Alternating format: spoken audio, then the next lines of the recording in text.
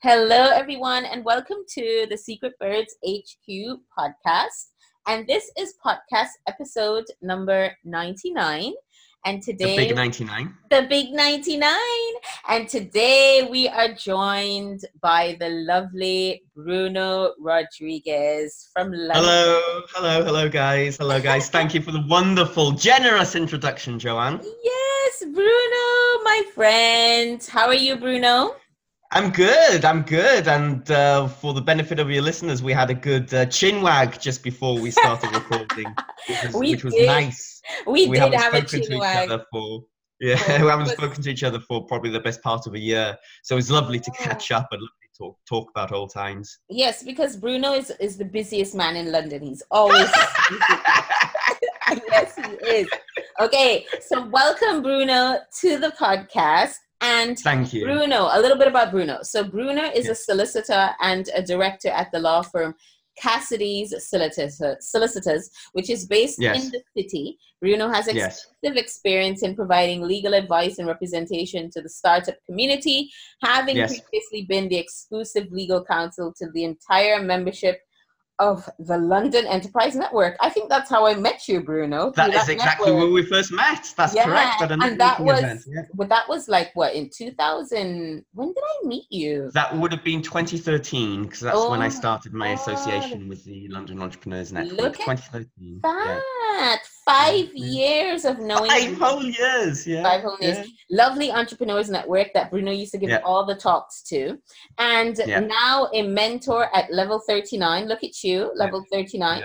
Which is one of London's leading startup incubators. From his deep understanding of the community, Bruno has developed an approach that is accessible, flexible, hands-on, and client-focused. So Bruno's main practice areas are technology law, and fashion law. Yes, so my main practice areas are corporate and commercial work. Yeah. Okay. And his clients include global AI developers, blockchain companies, technology companies of all kinds, and global fashion brands. He has extensive experience in the legal issues companies may face, such as IP, intellectual property, contracts, employment law issues. And Bruno also has 10 years worth of experience in advising clients on business immigration and immigration for EU nationals. Bruno's legal practice is heavily focused on startup and SMEs because he has a passion for seeing young businesses grow, confirmed through his first-hand experience of starting up a successful law firm. You indeed have, Bruno. You and your partner, Mr. Cassidy. You, Joanne. Thank you. I have seen it blossom over the years. It's quite well, thank you. It's and the changes, and the changes you guys have gone through. And Bruno has 3, he has 3 university degrees because he just likes to just collects them. And outside of work, his interests include running and reading. Bruno, it is a pleasure. Welcome. Thank you, and thank you for the wonderful welcome and for the invitation too. And I'm looking forward to doing this podcast. Yeah, and this podcast is geared towards early stage women entrepreneurs in developing economies. And it may be worth noting that Bruno is from a developing economy. Which country, Bruno, are you from originally? From Brazil, originally from Brazil. My family moved to and my family moved to the UK when I was 3 years old. I was raised in the Brazilian way, even though we lived in the UK, so I can speak Portuguese. I go back to the country on a regular basis, pretty much every 2 years, and it's a wonderful country to go back to and visit. Beautiful, warm people, very friendly. Lots of change going on in Brazil. Exact opposite of Britain, Britain's exact opposite of Britain, exactly. And, stiff upper lip, and then you go to Brazil and people are like, hey. Remember when I first met you, I thought you were Portuguese because I looked at your surname. Yes. I'm like, Bruno, okay. I was like, he's Portuguese. And you're like, no, I'm not. I'm Brazilian. I was like, oh. Well, I can't, I'll take your word for it. I can't remember being so categorical and forceful in the denial of being Portuguese. You were. You were like, no, I'm Brazilian. No, like, please. Okay. I was like, okay, sorry. Okay, so Bruno, we Yeah. are going to discuss understanding business structures. Okay. Absolutely. So, Absolutely. Mr. Rodriguez, what do we need to know about business structures? Because I think this is, like you did say when we talked about it, this is one of those gray areas for a lot of people. I think anything legal is a gray area. Sure. Absolutely. Yeah. Okay. Absolutely. And it's a very key issue for your listeners. Yes. Because if your listeners are in the early stages of startup and of being an entrepreneur, there is no more fundamental question really than how do you incorporate your business, or indeed what sort of business structure or model you use. So there are many different types of business structures, okay? And obviously they change from country to country. I'm qualified in the United Kingdom, so that's really what my expertise in these business structures are. However, not to, put off your listeners who don't necessarily have an interest in the UK, the business structures I'm talking about are very much almost identical in other English-speaking countries like the US, Canada, Australia, New Zealand, and even further afield. The business structures I'll be going into in this podcast are, very similar to what you'd find in many other different countries as well. Any former British colony would be used. Precisely, exactly. Any former British colony would pretty much use these structures more or less exactly modeled on how they are currently in the UK. And even in countries that are not modeled on the English legal system, like even Germany, they have the principles I'll be going into. So the veil of incorporation, shareholders, directors, sole traders, and how that differs.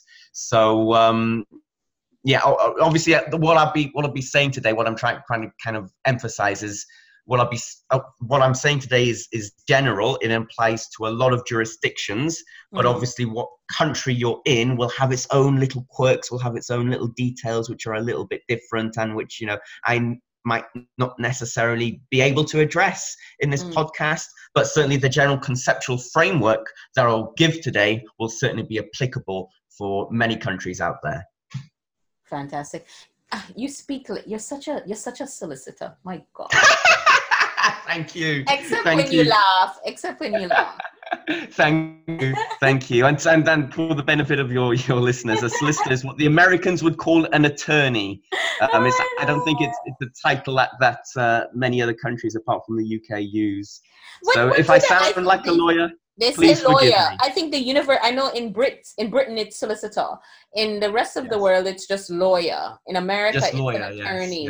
Yes, because in the UK, you're a barrister when you actually go into court, which is correct. What they call an attorney. In the US, you're just you're a lawyer, and then if you go or an attorney, it's a little bit different. But you are. And when you email him and he responds to your email, he's very short and to the point.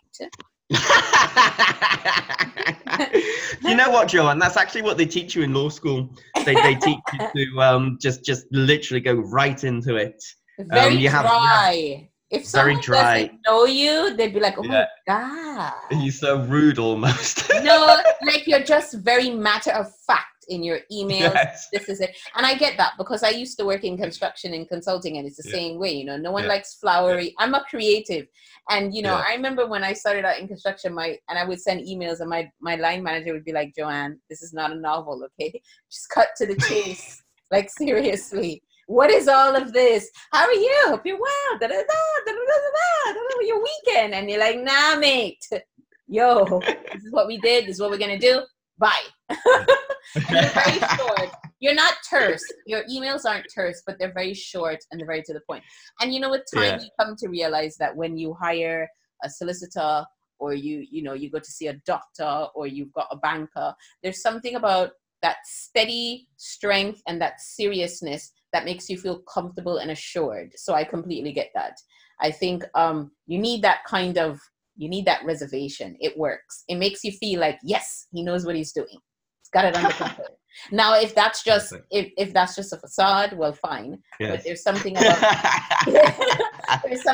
that works. So let's jump right in. So tell us about what do startups and individuals starting businesses Yeah. need to know about business structures?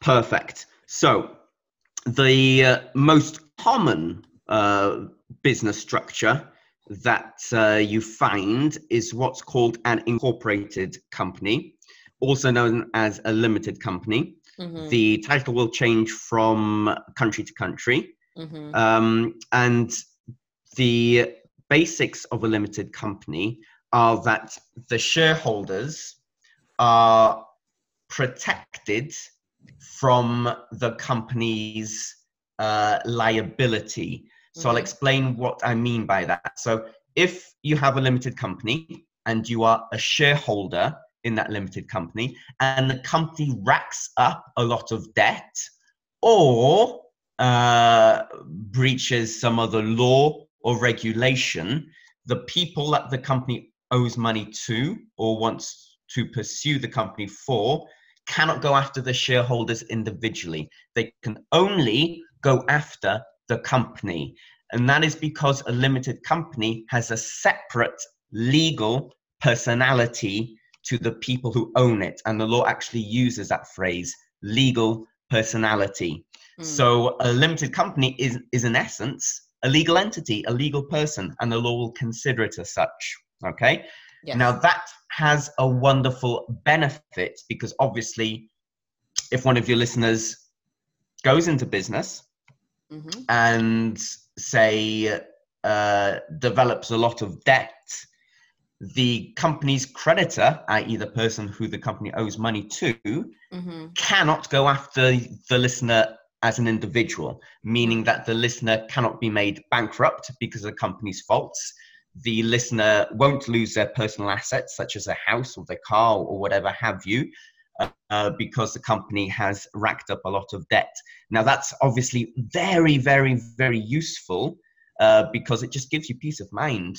You know, if you're running the company as a limited company, you know that whatever happens, you as a person, your personal finances won't necessarily be damaged if things go wrong. Okay. Yeah, I'm familiar with that because Rare Bird is a limited corporation. Yes. My company is a brilliant corporation. Yeah. Brilliant, brilliant. Great. Limited liabilities all the way. Yes, absolutely. Absolutely. Now, how do you get a limited or private company? You basically need to apply to incorporate your company. I'll use the UK example. So you would make an application to Companies House. Companies House is the UK government agency which regulates this sort of area. And it's actually nice and simple. It's all online. You can do the application within 20, 30 minutes. It just asks you basic questions such as the name of the company, name of the shareholders, etc., etc., etc. A small fee, £12. And then you submit it online and 24 hours later, you get your incorporation.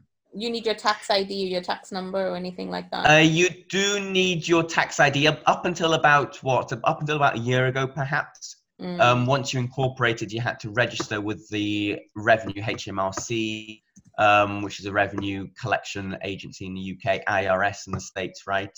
So yeah, in the olden days, after incorporating your company, you had to specifically register for incorporation tax. But these days now, when you incorporate a company, the revenue is automatically informed that you've incorporated a new company, and then they will start sending you letters about how to get yourself registered up for corporation tax and for everything else. If you're like me and you make the mistake of signing up, you get emails from HMRC like every day, literally. Oh yes, you do. Oh my God! Don't forget to do this. Don't forget to do that. Oh my God.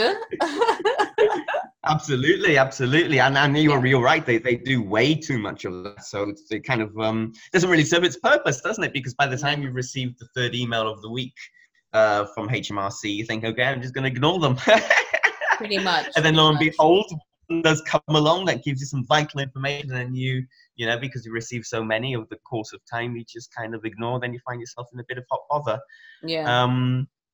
But yeah, so that's how you incorporate a limited company. Obviously, like I said before, there'll be different procedures for different countries, but the general principle is for a limited or a private company, you would need to register it with the appropriate authority within that country.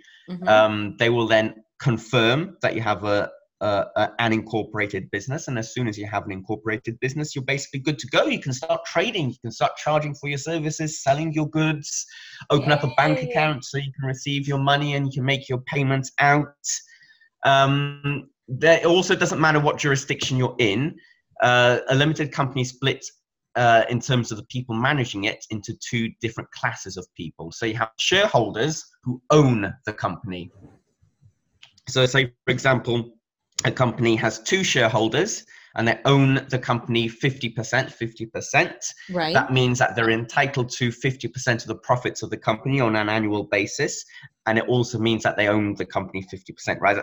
There can be other examples. There's no limitation to the number of shareholders a company can have.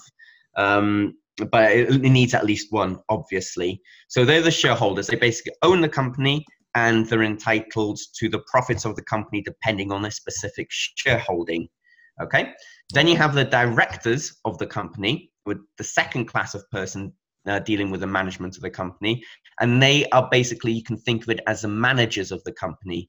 So usually there would be a board, a company board, and they would meet once a month, once every 2 months, whatever have you. And then they would decide management issues around the company, the basic day-to-day running of the company. Okay, so the shareholders own it and the directors manage the company. Okay, now obviously a shareholder can be a director and a director can be a shareholder, vice versa. There's nothing precluding that whatsoever. And usually you would find in small companies and startup companies that definitely there is a crossover between the shareholders and the directors.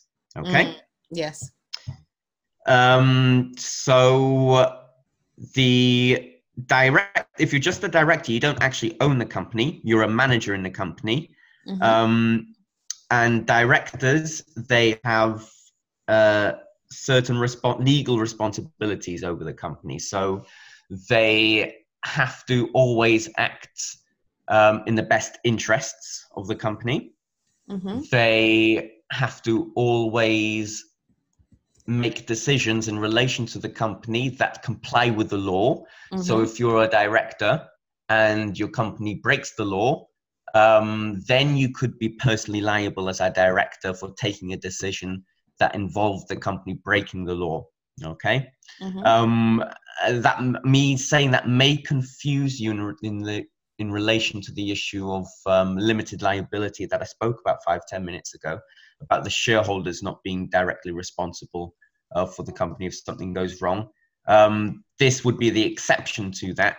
If the company took a decision that involved it breaking the law or whatever have you, then in those situations, the law could hold a director responsible. Okay, so I just say that just for people to be aware that there are implications, certain obligations to people being a director in the company. But that's as you would imagine it, I suppose, in the modern world. Just as if you as an individual break the speeding limit or whatever have you, you would expect the police to do something against you. It's the same in the corporate world. If a company breaks the law, then obviously you can expect to receive some sort of punishment or process or whatever have you. Right. So yes, that's the basics in relation to a private or a limited company. Okay. Now, the main the main comparison with that and the other main business vehicle, business model, business structure that a startup could use is a concept of a sole trader. Now, a sole trader is just one individual who has decided to go into business. And I'll give you an example.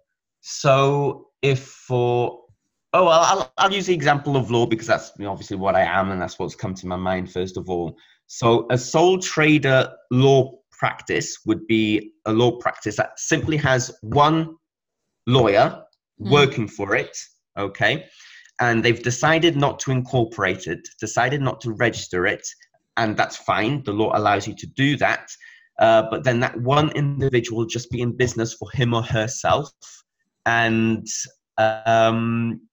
And it's as simple as that, really. So that person can just start trading, start selling their stuff, start selling their services, start making money. And no real like registration is required. a web designer, an accountant, a tax Precisely. specialist, people who are offering services. Yeah. Offering services, absolutely. Could be anything, offering services and also selling goods. Yeah. So just in relation to the UK, historically, sole traders have been just somebody who's just gone into business. Could be anything, as a market trader, as a plumber, a food vendor. Exactly, a vendor, just anybody who's just gone into business for themselves. A contractor. Exact contractor, absolutely, contractor. That's another very, very common example you see. And so that's what it simply is. There's no registration involved, no confirmation required from the government. You're just one person doing a business, and you just go ahead your business doing that thing. Okay. Now, the main difference between that and an incorporated business is the sole trader does not have the protection of limited liability.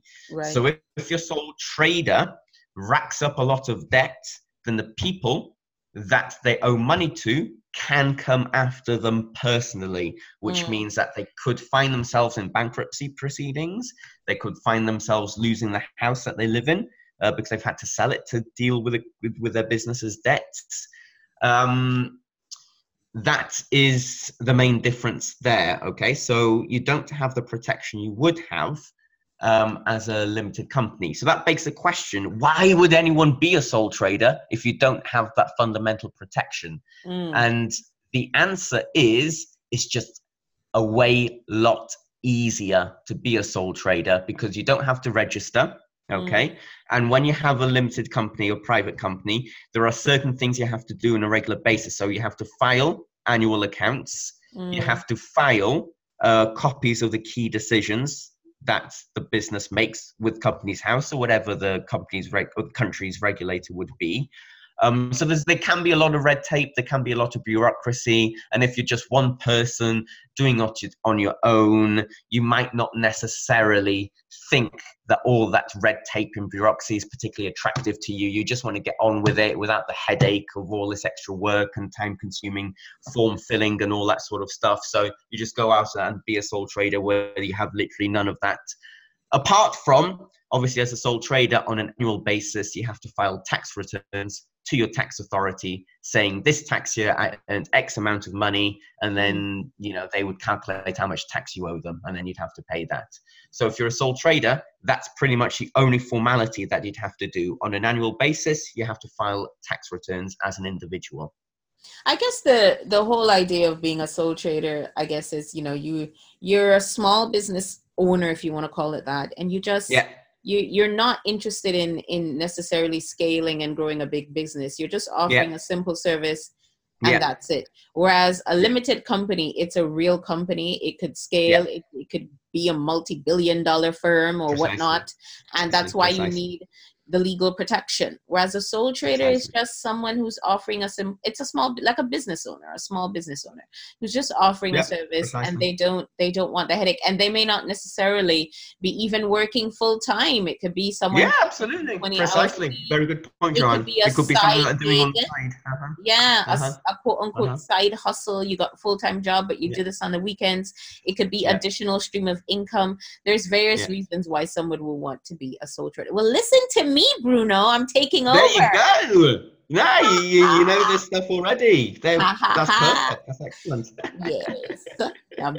I really don't know anything. I don't know what I'm saying. You do. You really do. No, but seriously, those are some of the things that you could think about as to why you would want to be a sole trader versus starting a limited company. Yeah. Yes, precisely. Precisely. Now, the third main form of business structure is something called a partnership. And it's very similar to a sole trader. So in a partnership, you have two or more people coming together to run a business that's not incorporated. So a partnership is basically two or more sole traders coming together to run a business, and it's pretty much run like a sole trader is, although there are more, it involves more than one person. Mm-hmm. Okay, so a partnership does not benefit from limited liability. So just like a sole tradership, if the partnership accrues a lot of debts, the individual partners can be taken to court and can lose all their assets to pay off the debt, etc., etc., etc. If you're in a partnership, each individual has to file tax returns, individual tax returns on an annual basis in relation to the money they earned from the partnership activity. Mm-hmm. And just like a sole tradership, those annual tax returns is pretty much the only formality you have to do in order to have a partnership. Now, a key thing about partnerships is it's often a good idea to have a partnership agreement between the partners. Okay, you don't have to, it's not a legal obligation, but for the purposes of clarity and for the purposes of everybody understanding what's going on, it's a good idea that the partners just sit down, agree a contract, write that contract down, sign it. And the key issues that you'd often find in a partnership agreement is profit share, money share. How will the money be managed? How will it be shared out between the partners? Obviously you need that agreed beforehand, or ideally you need that agreed beforehand, because what if one partner thinks it's 50-50 and the other partner thinks it's 70-30 and nothing's agreed, nothing's written down? You obviously know what's going to happen down the road. There are going to be massive disagreements. So partnerships, just like sole traderships, can be very beneficial because there's no real red tape, bureaucracy involved. You just get your head down, just crack on with the business. You got no real worries in relation with compliance with the government. But the drawback, just like sole traders, is you're personally liable for the businesses and for the debts. So that's a key thing to remember, really. And, in talking about these business structures, I cannot overemphasize really how the key differentiating point is the fact of this limited liability concept. Interesting. Okay. And then the final one is the... Okay, so then you have what's called a limited liability partnership, which is a halfway house between an unincorporated partnership and a limited company. So they're called LLPs. They exist in the UK. I know for fact they exist in the States and Canada and Australia and whatever have you. And it's basically, for an LLP, you need more than one person. So a sole trader, at least in the UK, cannot do it. Maybe a sole trader in other jurisdictions can do it. But you need a partnership, and they have to register the LLP with the government. Okay, so there is an element of incorporation, but it's not full incorporation. It's not red tape and bureaucracy to the extent that you see in limited companies. But there is some registration, there is some incorporation, and there is some filings to do at Companies House. And actually, it's just occurred to me that I haven't actually gone over this yet. But another reason why people do not want to incorporate a limited company is that your accounts as a limited company are public knowledge. So anybody can have a look at the accounts of any limited company. All you have to do is just go to that country's corporation regulator, type in the company's name, and you'll basically have full access to their accounts. Okay. Now, many companies don't want that information out there in the public realm, because you don't want your competitors to know how much money you do or you don't have. You don't want your suppliers to know how much money you do or you don't have. And it's, it can be a bit of a privacy issue as well. So LLPs, the fourth option, it's a halfway house. You do have to have public accounts in an limited liability partnership, but they're not as transparent, shall we say, as for a limited company. The accounts for an LLP you often see are only a page or two long, whereas for a private limited company, They can be 8, 9, 10, 12, whatever pages long, and particularly for incorporated companies which are doing very well, it's not uncommon to see accounts that are 30, 40, 50 pages long, published on an annual basis. Okay. So is it fair to say that the LLP protects the partnership and the limited liability company protects the sole trader? Could you say that? Say that again, please, Joanne. Okay. It's like, no, Joanne. I don't know, but in my mind, because people understand things in different ways, if you're going to a partnership, but you want that legal protection, then you can keep the LLP. Yes, you can. The limited liability partnership. Yes. Okay, if you're sole trader on your own, but then you realize, okay, I need more protection, I want to scale, then you become a limited liability company. Precisely. Then you can incorporate as a company. Yes, absolutely. Absolutely. I was just trying to show that there's sort of like a level where you can start here or you can progress, depending on how much it's really about how much protection you think you need, precisely, how open you want to be, and what kind of partnership agreement you're going to have, etc., etc. Yes, no, absolutely. So if you run a business as a sole tradership, there's nothing preventing you whatsoever down the line incorporating that as a limited company. There's nothing whatsoever. And vice versa. If you run a limited company for a couple of years and you think, you know what, actually, on second thoughts, this isn't really for me. It'd be just simpler if I was a sole tradership or a partnership, whatever. You can always dissolve the limited company and just go ahead as a sole trader. That's fine. There'd be nothing stopping you from doing that. So that kind of flexibility, you're absolutely right, Joanne. It'd be good for your listeners to know about. Yes. Okay, so those are the business structures. Yes. So that's it. Yes. Podcast over. They're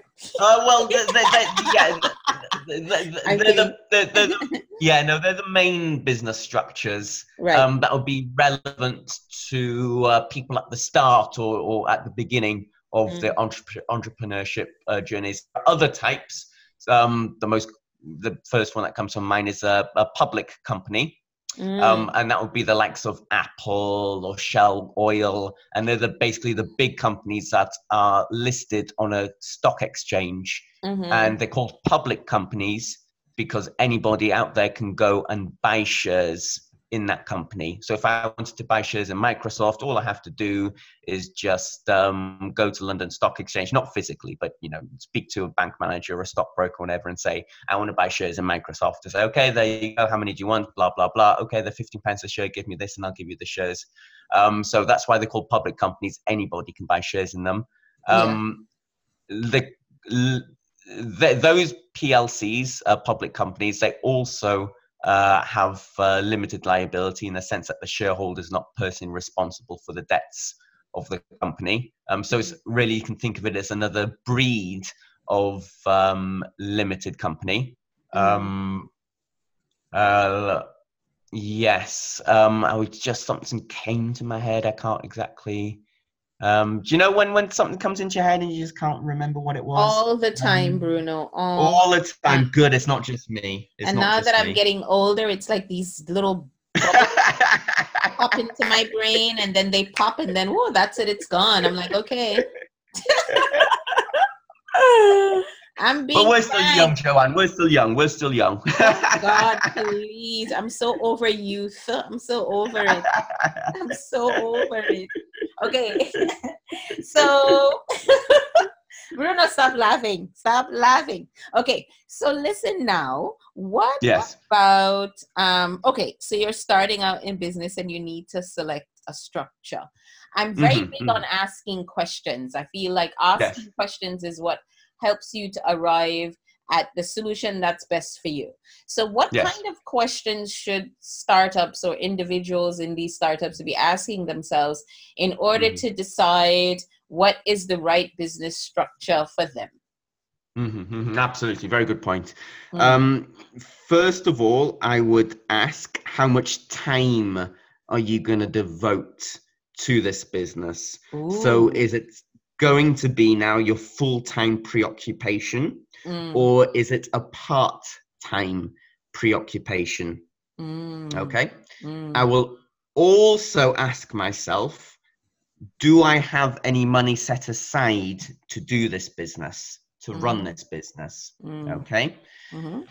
So if, for example, you are investing your own money into the business, say, for example, you're one of those lucky people that has savings and going to be using your savings in your business, it would probably actually be a good idea to run it as a limited company. Because then that way, because you're making your own personal investment into the company, then, you know, at least with a limited company, then you have your protection, don't you?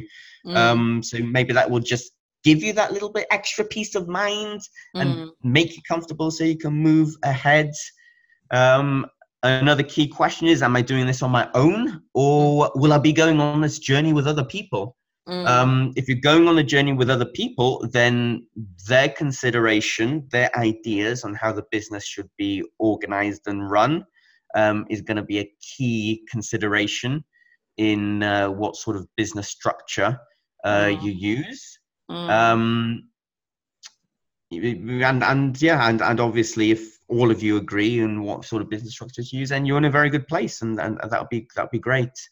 Another also key consideration is, what type of industry are you actually in? So if you're, for example, in a risky industry, say, for example, if you're in technology, or if you're in the restaurant food business, where you tend to see a lot of startups open and close within the first couple of years, then it's probably a good idea for you to incorporate as a limited company, simply because statistically, a lot of tech and a lot of food companies will unfortunately not necessarily make it.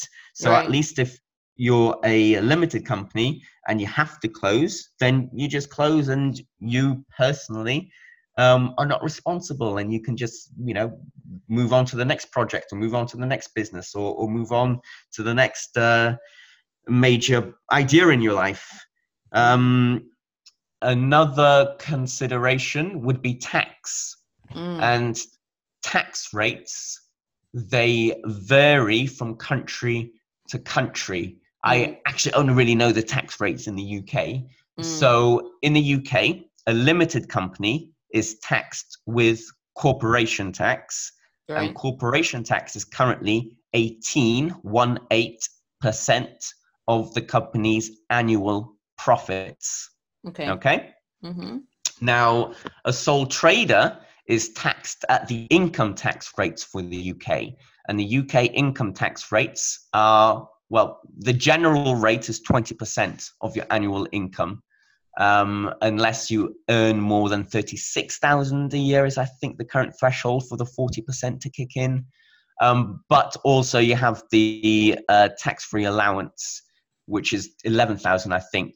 So for the basic rate, anything between 11,000 and £1 and 36,000 is taxed at 20%. Anything before 11,000 is 0, and anything above 36,000 is 40%. So generally, just from giving you that, in comparison to corporation tax, which is 18% of annual profits, you kind of generally get the gist that limited companies may be more tax efficient than having a sole tradership. And for partnership, it would be the same. So if you're in a partnership, you're taxed at the individual income tax levels in relation to the money you personally received from that partnership in the given tax year. So tax is another key thing. What I would also say is, yes, definitely consider tax, think about it, and go through the implications and permutations. But when you're a startup, don't get too bogged down with the tax issues as well. You can worry about that when you're successful. And when you're a successful business, you know, pretty much half the business decisions that are taken are in the context of what is more tax efficient. So you'll have that joy to look forward to when you're successful. When you're starting up, yes, absolutely, it's a consideration, but don't let it be the primary consideration, because not least you haven't even started making money yet. So when you're a startup, maybe the other considerations, you balance that out against the tax implications question. When you've got money in the bank, then obviously, tax perhaps becomes a more pressing consideration. So I guess another key question I would ask myself is this a long-term thing, or is it a medium-term thing? Is it a short-term thing? If you're looking at the long-term picture, say 10 years down the line, something like that, then probably an incorporated business would be, a more sensible thing to do, because you are in it for the long run.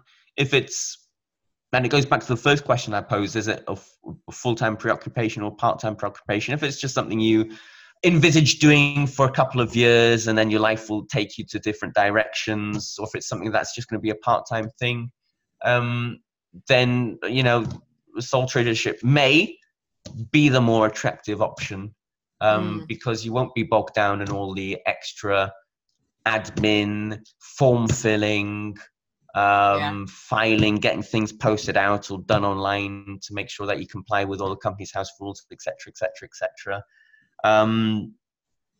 So yes, I'm just trying to think, would there be any other key considerations? A final key consideration that I would raise is what I said before, what type of industry are you in relation to risk, but it's also critical as well in relation to, will the business be owning any assets? Will the business have any premises? Will the business have any equipment, computers, cars, intellectual property, of course, if you're coming up with a brand new idea. Like the accountants say. Plant and machinery, precisely. Exactly, Joanne. Long-term assets. Long-term assets, exactly. You know the accounting terms precisely. Accounting. I went to business school. Accounting. Very good. I know the stuff. I know the stuff. Very good. Very good. Yes, very yes. good. So how does that then affect you if you will have, Sure. I mean, no, absolutely. I mean, if for example, you do have assets like a premises or valuable intellectual property, then it would probably be a better idea to have an incorporated company, right? Yeah. And then to kind of either transfer or license or lease that property that's individually yours to the limited company, right?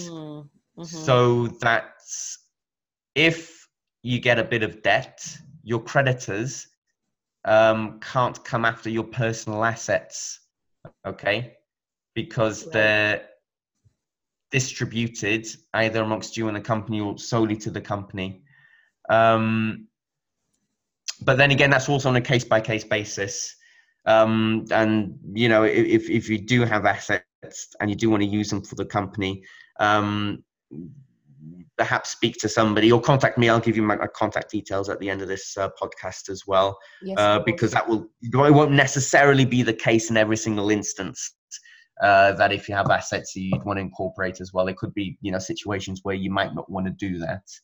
But it's definitely a consideration that you should think about. I mean, whether your business will have assets or will have money or will have intellectual property, and what sort of business structure that you'll use to take your thing forward. Okay. I want to just discuss this for a little bit, because you mentioned it twice, and I do think it's important. You said, depending on what kind of business you're in, what kind of industry you're in.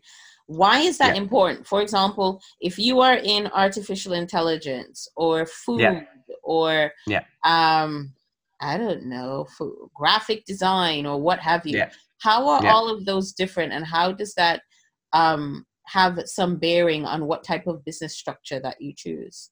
Sure. Primarily, I'd say it's a risk assessment factor. So if you're in an industry that has a high turnover of new businesses, or there is a lot of competition, or there's an oversupply of businesses offering your services, it's inherently going to be a bit risky, you going out to the marketplace and trying to establish yourself. Right. And if it's risky, that means statistically there's more chance that you're not going to succeed.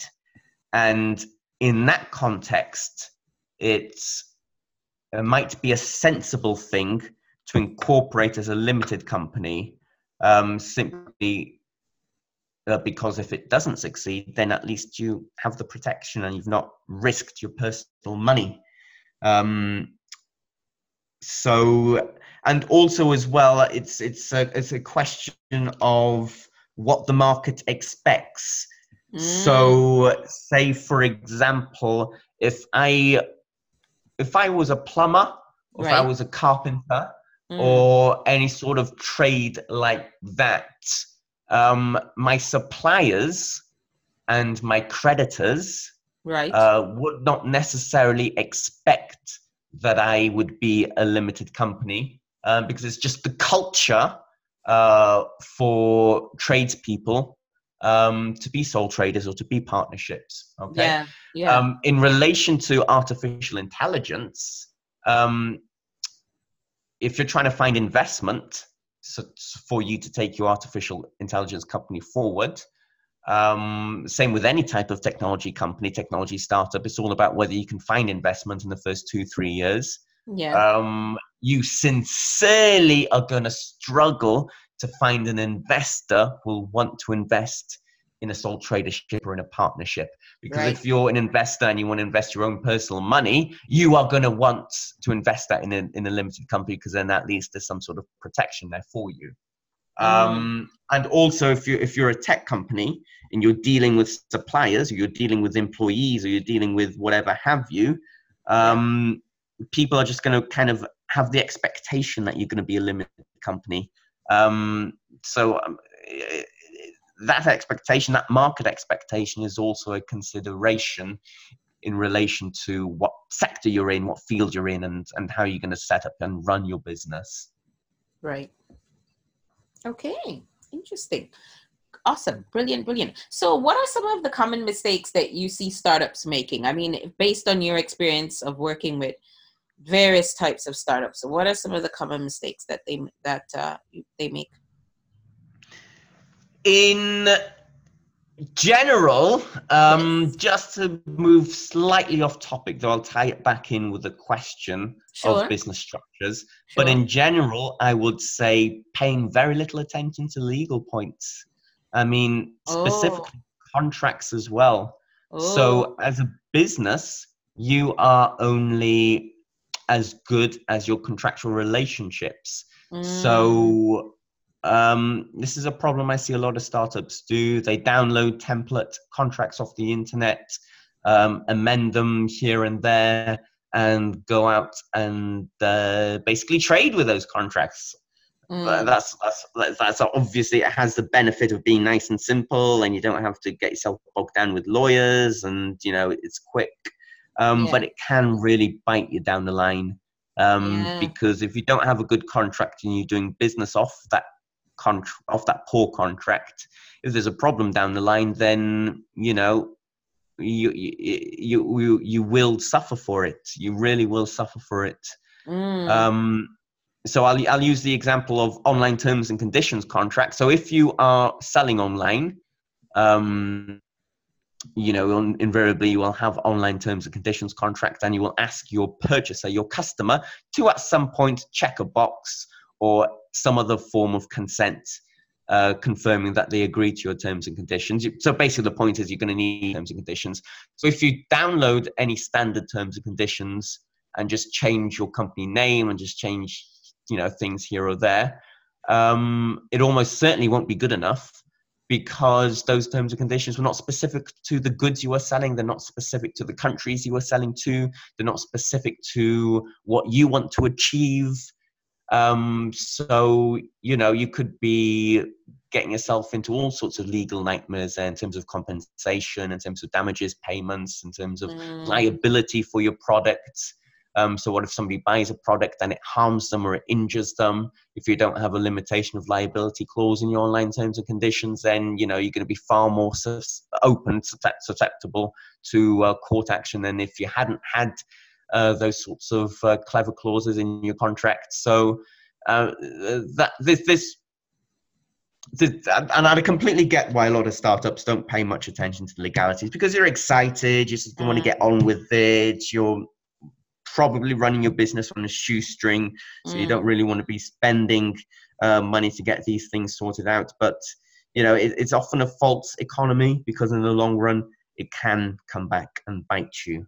Yeah, I think I can't stress enough the importance of you need two very important people when you're building a business or startup, whatever, an accountant and a solicitor. Mm-hmm. And don't sidestep it, don't sidetrack it. Yeah. You must have them. And if you don't have them or you can't afford them, honestly, I mean, this may sound conservative, but you shouldn't be going into business, period. Yeah, absolutely. Because you're going to pay the price in the long run for not having a legal person that can really advise you. Like you said, the biggest mistake is not understanding the little legal things, because we're not trained in that kind of stuff. And obviously having an accountant. Yeah, absolutely. And to be honest with you, neither is it fun. I mean, it's fun for me because I'm a boring lawyer. You're not a boring. And I'm a bit of a pedantic, geeky lawyer, so for me it's fun. But for you creative types out there that just want to sell your wonderful product and make the world a better place, sub clause B of 0.2.1 of your online terms and conditions, that's not going to excite you. Of course it's not going to excite you, and neither should it excite you. Your talents are elsewhere. Yeah. But you do need to have a consideration. You do need to have a thought for these issues right at the beginning. Yes. Because just like you wouldn't take a shoddy product to market, neither should you take a shoddy contract to market as well, because the implications can be just as grave as a shoddy product. Yes, and it's important to have a very good relationship with your solicitor. So when you've got to start thinking, I think when you get into business, or if you're accustomed to business, whatever the situation is, there's a point where your mind starts thinking legal and money. You're always asking yourself, how much is this going to cost? How is this going to affect my budget? Are there legal ramifications for this? Like after a while, it's just in your mind, and then you realize, okay, I've got to call my specialist, who is my solicitor, who can help me with this. I think you just have to start getting that in your mind from the outset and practice that from day one. Absolutely. And this can't be overemphasized enough. Yeah. And sorry if that sounds a little bit scary or whatever have you. But as I would say, if you're serious about your business and you want it to succeed, it's just one of those things that you really do have to get in order, basically. And it's not, I mean, it's not that expensive to get like a startup solicitor to just advise you when you're structuring your business. I mean, a couple grand here and there, but everything's set up nicely. Everything's fine. Usually startup solicitors know accountants, so they can refer you to one. And you don't want to mess with HMRC or whoever the tax dog is in your country. You always want to pay your taxes. You never want to play with the tax man. For sure. And there are a lot of law firms out there that do a lot of work for startups, and they have different sort of charges, different sort of packages, different sort of rates for startups, simply because a lot of the law firms recognize this. That if you're a startup, you're in a different space financially. Yes. So that is the biggest mistake that is the biggest general mistake. Yes, not paying enough attention to legalities at the beginning, not paying enough attention to the contracts at the beginning. In relation to the business structures, it's really just basically not even thinking about it, to be honest with you. I mean, I've spoken to so many entrepreneurs that have been doing it now for 6 months, 9 months, even 12 months, whatever have you. And then, ask them a question about another potential business model. And sometimes I get the response, I didn't know I could do that. I didn't know that was possible. I didn't know there was such a thing. So that does happen. So it's really just kind of, educating yourself from before day one of what the business structures are, and really thinking about what is more suitable to you. And what is more suitable to you will change from person to person, from business to business, from country to country, from business, from industry to industry. But basically the questions I would ask myself are the questions that we went through today. is it a full-time thing? Is it a part-time thing? Is it a long-term thing? Is it a short-term thing? Am I just doing it? Are there other people involved? What industries am I in? What businesses what fields am I in? What are the tax rates for each business model in my particular country? So those are the questions you should be asking yourself at the beginning. Inform yourself. No matter what country you're in, your government will have a web page where it'll have sub-pages explaining these business structures in an accessible way for the general public, so they won't just be full of legalese that you won't get, it will be written in a way that non-lawyers will understand. And obviously, aside from contacting your government directly or using their webpage facilities, speak to professionals, lawyers, accountants, tax advisors, business consultants, business advisors. And business strategists. They know a lot about business strategists, precisely, exactly. Yeah. Exactly. My web designer has been a great source of just bouncing ideas, because web designers, you don't realize it, but web designers and graphic designers work for so many different types of businesses that after a while they've seen so much, and they can tell they tend to know, well, when I did this website for so and so, because they're involved a lot of the times in the process from the beginning right through to the end, your web designer, right? And they can sometimes they say to you, oh, well, I had a client that did this and that, I remember so and so, and you don't realize, wait a minute, my web designer is quite resourceful, because they're a web designer, and web designers tend to know a lot about the businesses that they're creating websites for. So absolutely. They may not necessarily be someone that you go to with a legal question, but because they're so exposed to different types of businesses, they've got a lot of information in their heads, and they tend to be able to point you in the right direction. For sure. And it's always good to talk, isn't it? Always good to talk. So talk to people who have been on this journey before, who have done this before. And they'll have pearls of wisdom for you, no doubt. Yes. Okay, so what are your closing words for our listeners? Ooh, that's a very good question. My closing words for anybody at the beginning of their startup journey or the business journey, or, even if you're into it now for a couple of years, is just believe in what you're doing and just believe in yourself. And remember why you decided to do this. There are very good reasons why you decided to do this. And basically keep your optimism up, keep your energy levels up, keep your belief that it can work up. Because when you start your business, when you take it to market, when you start trading, you are going to have setbacks. That's just the way the world is set up. But if anything, you can view it in the positive light, that setbacks are there to make you stronger. Setbacks are there for you to learn from. And every single business has gone through that journey where they have setbacks and they have quote unquote failures, and there's no such thing as a failure. There's just lessons learned. Yes. So this is actually the biggest thing for entrepreneurs and people who are starting out. Don't lose faith. Don't lose your motivation, and just keep plugging away. Keep having the same work ethic, and in the end you will get there. And in relation to the legal stuff, the legalities, don't have it as an afterthought. Don't have it as a secondary consideration or a third consideration or as a fourth consideration. Keep at the forefront of your mind, because you don't want to go through all that hard work and self-sacrifice and actually have something that's workable and viable and being a success, only then to be held back or to be bitten because of some legality that you overlooked, which could have been easily ironed out at the beginning.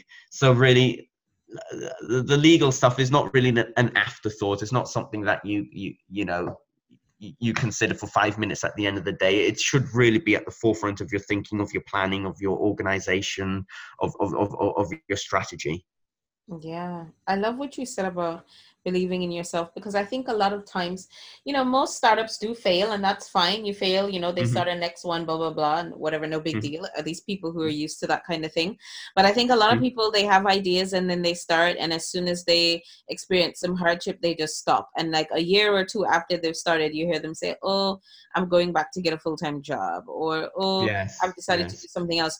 But I always say it takes years for you to be successful. I mean, we see Facebook and we see Google and we see all these big companies, but it took them years. Yes, absolutely. Before they got to where they were. So can you speak to that, please? Can you let people know that it does actually take, like, you've got to, anything in life, I believe, if you want to be successful at it, you've got to be in it for the long term. Oh, absolutely. Absolutely. There's a wonderful diagram that just speaks to this perfectly. That I'm sure many of your listeners have seen in internet memes or whatever have you. And it's a diagram of two miners. They're mining for diamonds. They've got a pickaxe over their shoulder, and the picture is split into two halves. So at the half top, you got a guy with a pickaxe just, hacking away at the earth. And he's just a couple of millimeters away from finding a huge cave with a bunch of diamonds in. So he's hacked his way almost to the end of the picture with his little pickaxe, which undoubtedly took a lot of work. But just at the final bits, he thinks, oh my gosh, this is never going to happen, turns around and walks away, gives up. And then the second half, the bottom half of the diagram, it has a person hacking away, and he manages to get to the big bunch of diamonds. So I mean, that's a wonderful picture, and it just kind of like sets it out perfectly. You never know what's around the corner. You never know what's around the corner, and if you give up too early, who's to say that you're not just around the corner from something special? Who's to say that you're not just 1 month away from turning it around? So patience is a massive virtue, and that's actually one of the main things you're actually learning on your entrepreneur game. That nothing comes to you easy. That you have to be prepared to work hard and sacrifice, and just stick around. Literally, just stick around, and it's what all the successful entrepreneurs say. I love listening to successful entrepreneurs. So Warren Buffett, Bill Gates, Richard Branson, whatever. I always have them on the background on YouTube, whatever have you. And this is one of the key things that they always say is just be patient. Literally, just be patient. If it hasn't happened within 2-3 years yet, that's fine. That you're in this situation most entrepreneurs are in. Don't worry about it. Just keep on having faith and keep on working hard. Yeah, I like to use 5 years as a marker. Like, yes, 5 years is a good marker. Yeah, like the first 5 years, okay, where are you now? And it's like, you've got to assess. Now, is it after the 5th year? Is it time to pivot? Is it time to move on? Is it time to give up? Because I think 5 years is enough for you to, after that point, to decide, are you going to keep moving forward with this? Do you need to shift? Do you need to do something else? Because there is a point where you have to ask yourself, okay, do I need to stop doing this? Especially if your heart isn't in it. But I think you've got to put in that initial 5 years first. I like to do everything in 5 year increments. I don't know. That's just me. I think 5 is a good number. No, I'm not. 5 years is perfect. 5 years is a wonderful yardstick. Yeah. And I'm sure maybe you have a couple of listeners who are just starting out and they, have visions that in 6 months, 9 months, whatever, they'll be on the beach in the Bahamas, drinking pina colada cocktails. And probably we're bursting quite a few bubbles out there saying, no, it's more like 5 years than 6 months. No way. Yeah. Pina coladas after 6 months. When does that happen? When does that happen? I think that only happens with like these sort of, I was going to say people in the music industry, but even then, when you talk to them, they'll tell you, oh, I've been putting songs out for years and years and all this other stuff. I don't think that happens to anyone. Okay, maybe like an athlete that signs a big contract, but even an athlete would have been training for years before he got a contract. So since they were 4, 5, 6 years old. Overnight success is a myth. There's no such thing. And that's one of the reasons why I started this entire platform and community, because I think that in the early stages of business, you never hear about this part of business. This is the part that's completely ignored.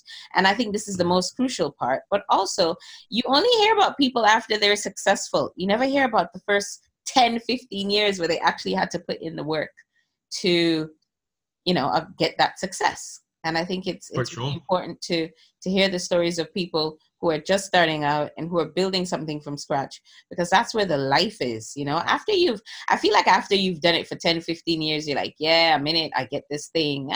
It's really about just keeping it fresh and reinventing and getting into new business areas and all of that stuff. But those first 5 years, those are the hardest because you're trying to figure it all out. Absolutely. But they're also conversely and perversely maybe even the most fun. Yeah. The most fun, the most challenging. True. Definitely true. Yeah. Yeah, there's a lot of enjoyment to be had from trying to build something that nobody else has done and trying to build it up from scratch. And scary. And it's scary. And scary, but vulnerable. Vulnerable. But I would say that is where the living is. That's where the life is. Mm-hmm. That's where the joy of it really is. It's in there. Yeah. The fear and the vulnerability that you find yourself in. If you can learn to enjoy that, if you can learn to see it for what it is. Yeah. Feel it, absolutely. Not knowing what you're doing, and sometimes not even knowing why you're doing it. It just feels good and it just feels right. And everybody thinks you're crazy, but you're just doing what you're doing because you just, there's such a rush in this whole thing that's kind of crazy. But unless you're in it, I guess you can't understand. It's just a risk. It's all a risk. It's all a risk. But everything in life is a risk also. But a lot of people are risk averse. That's why not everyone's entrepreneurial, because quite a few people, a lot of people are risk averse. They don't want to be in situations where things could go wrong. It's like, let's just take the tried and tested route. And that's fine too. That's great. But that's not for me. Sure. Absolutely. And neither is it for me. And I'm guessing neither for your listeners too. No, I remember the first time I met Bruno, I was like, Bruno, you could go work in some big city law for me. Like, no way. No. Why would I want to I was like, okay.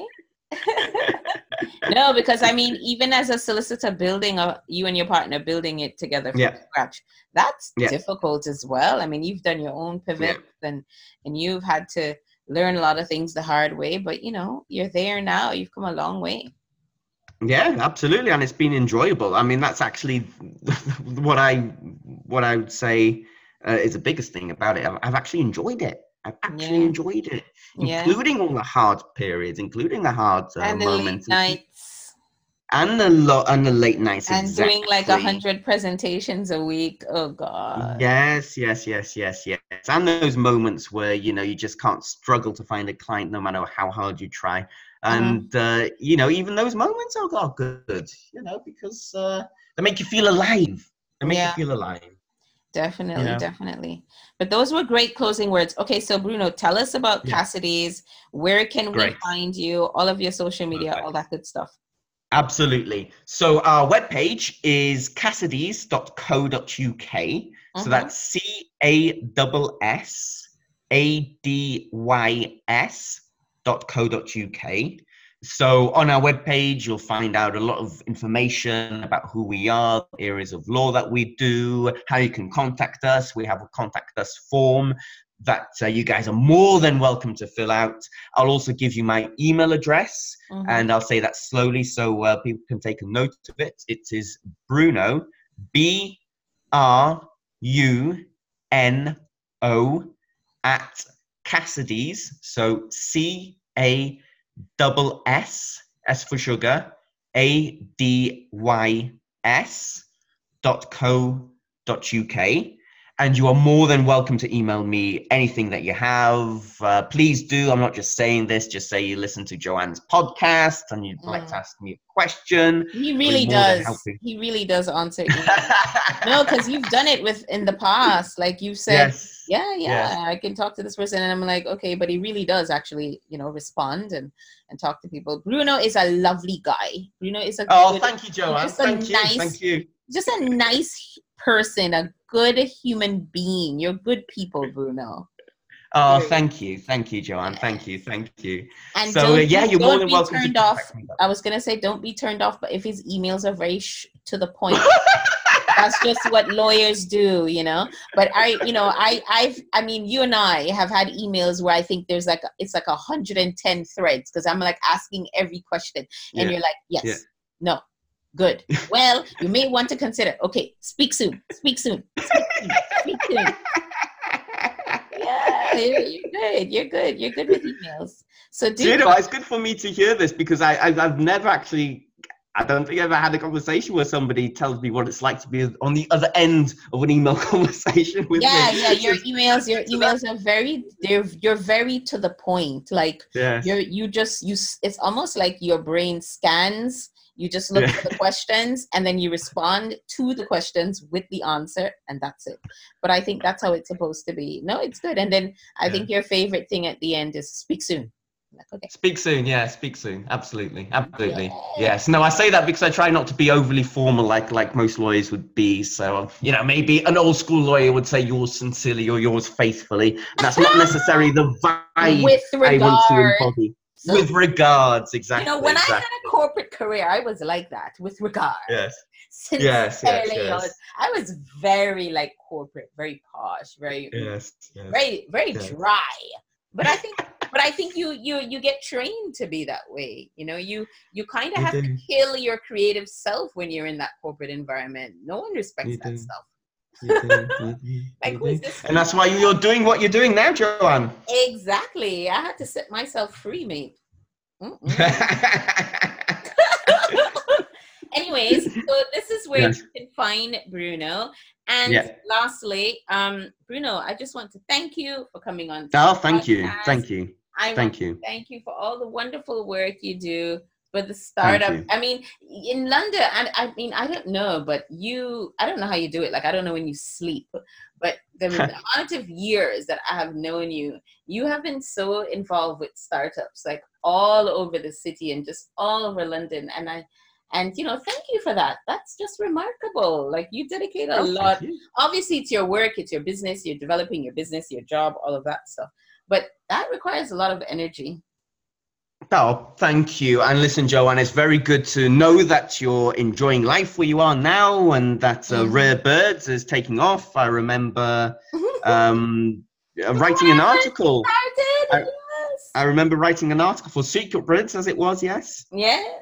Still, it's technically, Rare Birds is the real deal now. Secret Birds is like, it's transitioning. So officially next year, it'll be all Rare Birds and everything will be transformed. I remember you wrote an article. You did quite a few things. Yeah, you've been around. Yes. You've been around since day one.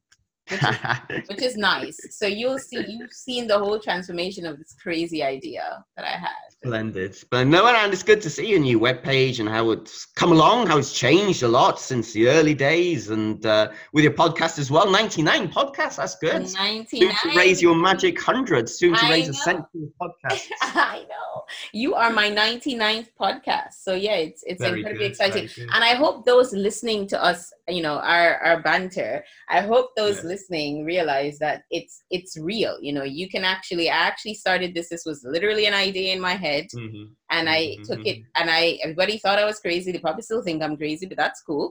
And I just worked through my idea, and finally it's making sense now, and that happens, and that is possible, and it's only been 3 years, and goodness knows what's going to happen down the line. But you just have to take the biggest risk is the one you take on yourself.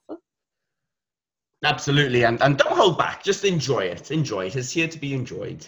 Absolutely. So that is it for now, Rare Ones. And until next time, bye for now.